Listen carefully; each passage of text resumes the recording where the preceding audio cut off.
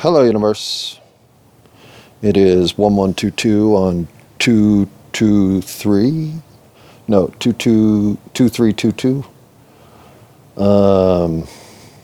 It's 11:22 on the 3rd of February, and I have to be at work in 2 hours, which isn't to say that I plan on filling 2 hours, but I am somewhat back to the original concept here.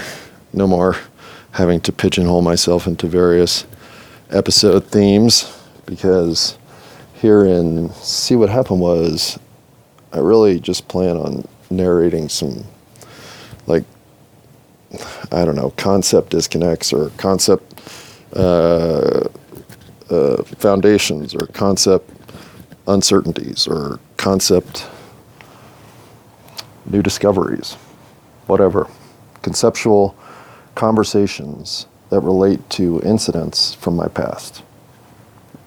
And today's concept is fighting, because I do not understand why we fight.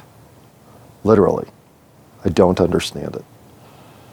I have no tendency toward violence at all. Although I do feel I have had to learn to control anger over life, mostly because I believe, again, I was never really given very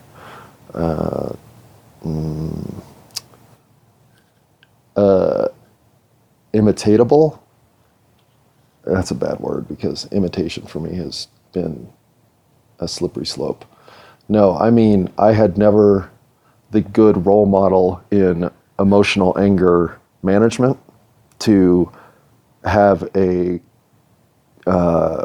path to follow in terms of developing that emotional channel. Instead, I had to allow my anger to go from both completely suppressed to completely shockingly explosive, and somehow come to settle in between to learn to deal with anger.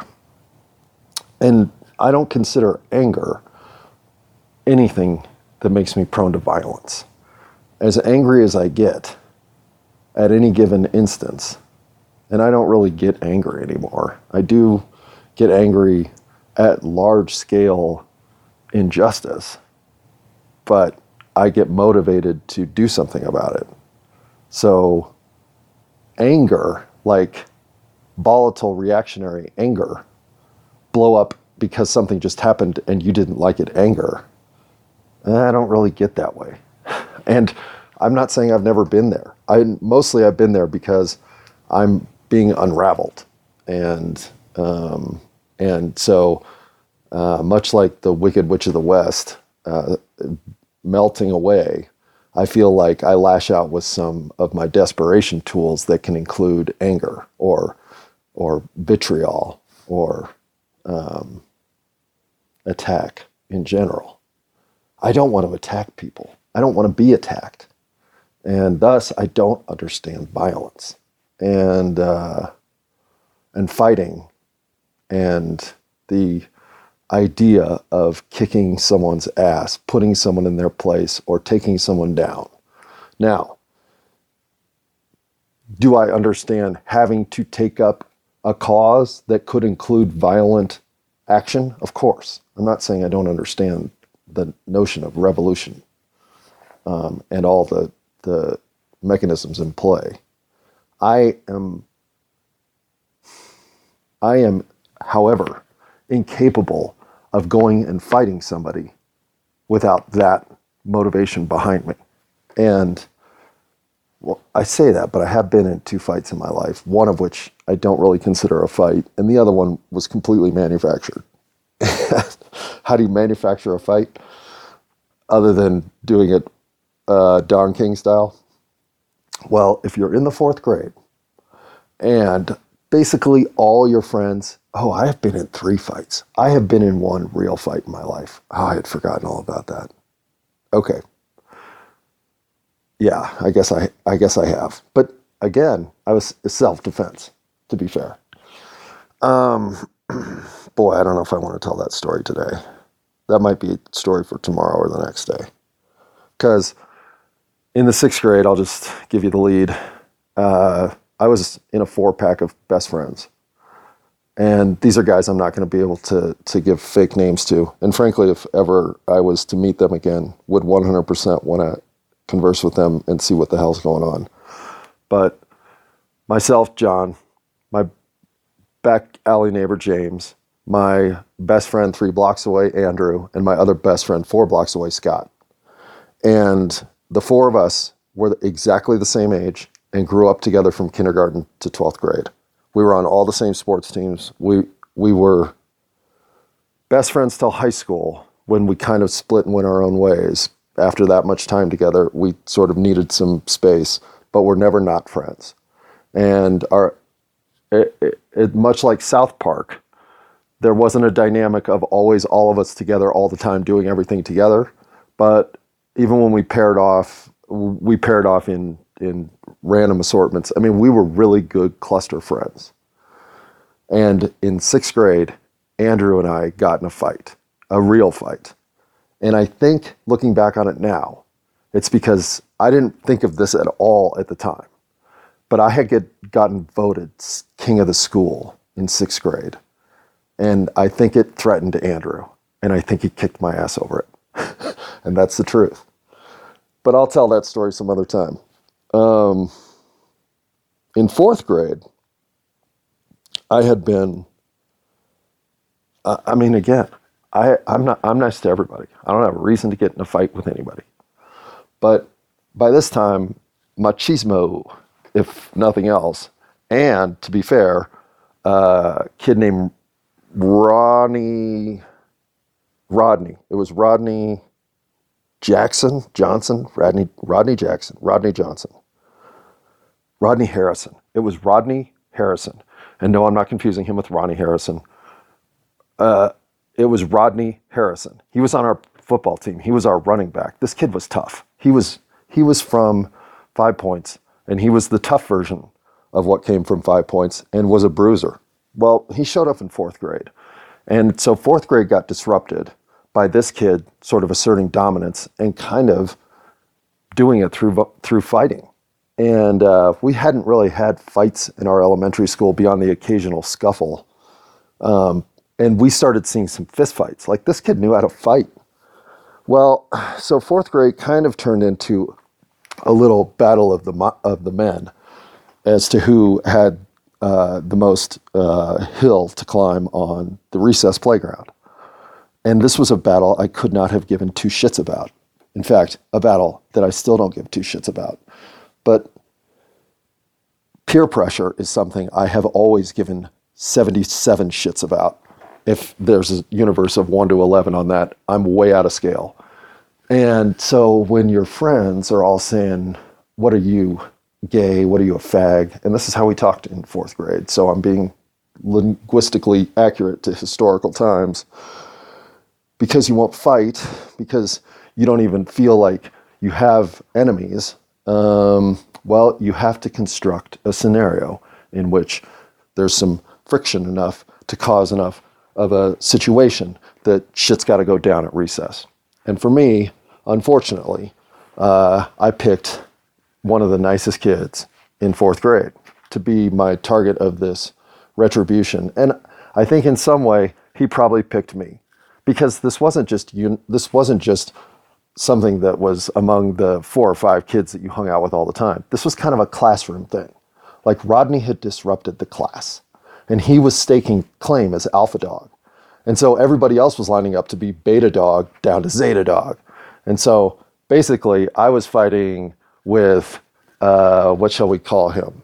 Atari Combat cartridge. He and I were going to go at it because I think we knew we had to have some skin in the game. Literally. Because whatever recess lunch hour promotional, we'll settle this at that time, sort of banter had caused this altercation to be a known event that was starting to build reputation. In other words, I think part of why that's the game is so that you don't back down. And so once I'm shit talking and Atari Combat Cartridge is shit talking back, well, now shit has to get settled. So I can remember going out there, and it's one of those things where you like circle each other for a second, you like almost bump shoulders, and then somebody grabs or somebody throws, and then it starts, and then something happens and it's over, or somebody breaks it up. Well, what happened is I think Atari Combat Cartridge made the first move, but somehow I got him in a headlock and just held on and wouldn't let go. And he's like trying to punch my abdomen, nothing's happening. And we get broken up immediately by the gym teacher who's out there watching and taken to the principal's office and sent to detention for the rest of the day, yada, yada. The typical reaction to fighting on the playground. But at least then I'd had my fight. And again, when I talk about being trained to think a way that you're not, this is what I mean. I thought Atari Combat Cartridge was one of the coolest kids in school. I liked him. I had no animosity toward him whatsoever. So why did I fight him? Because I felt I had to, because of what everybody else was telling me about myself that wasn't true. And I'm a sucker for this shit. And this is what I mean when I say I was trained early to think a way that I'm not. I have no aggression toward any of you. If you are hurting other people, then I will stand my ground for their defense.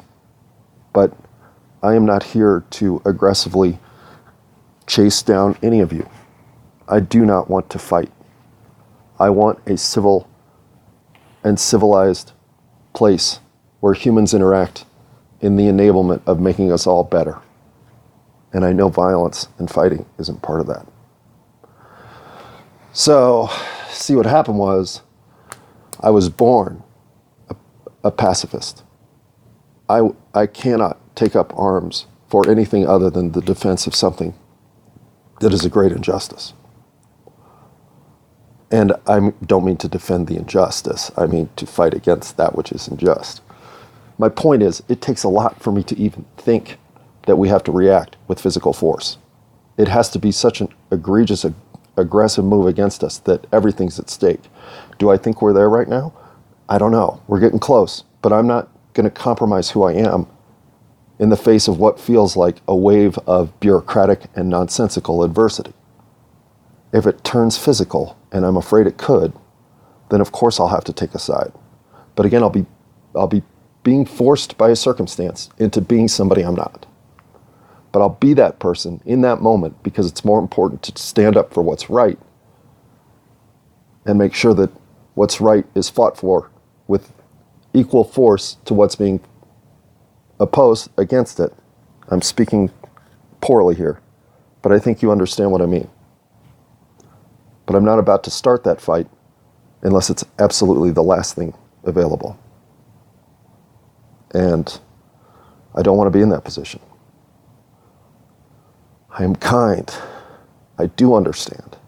And I am forgiving. And I think because I'm those three things, we can take violence and fighting off the table. Where does it fit in? It's never fit into my schema. And for those of you that it fits into yours, I have to believe, much like the kid who walked out and had no business fighting Atari Combat Cartridge. That kid changed, you know? That day changed me. Can't hurt people.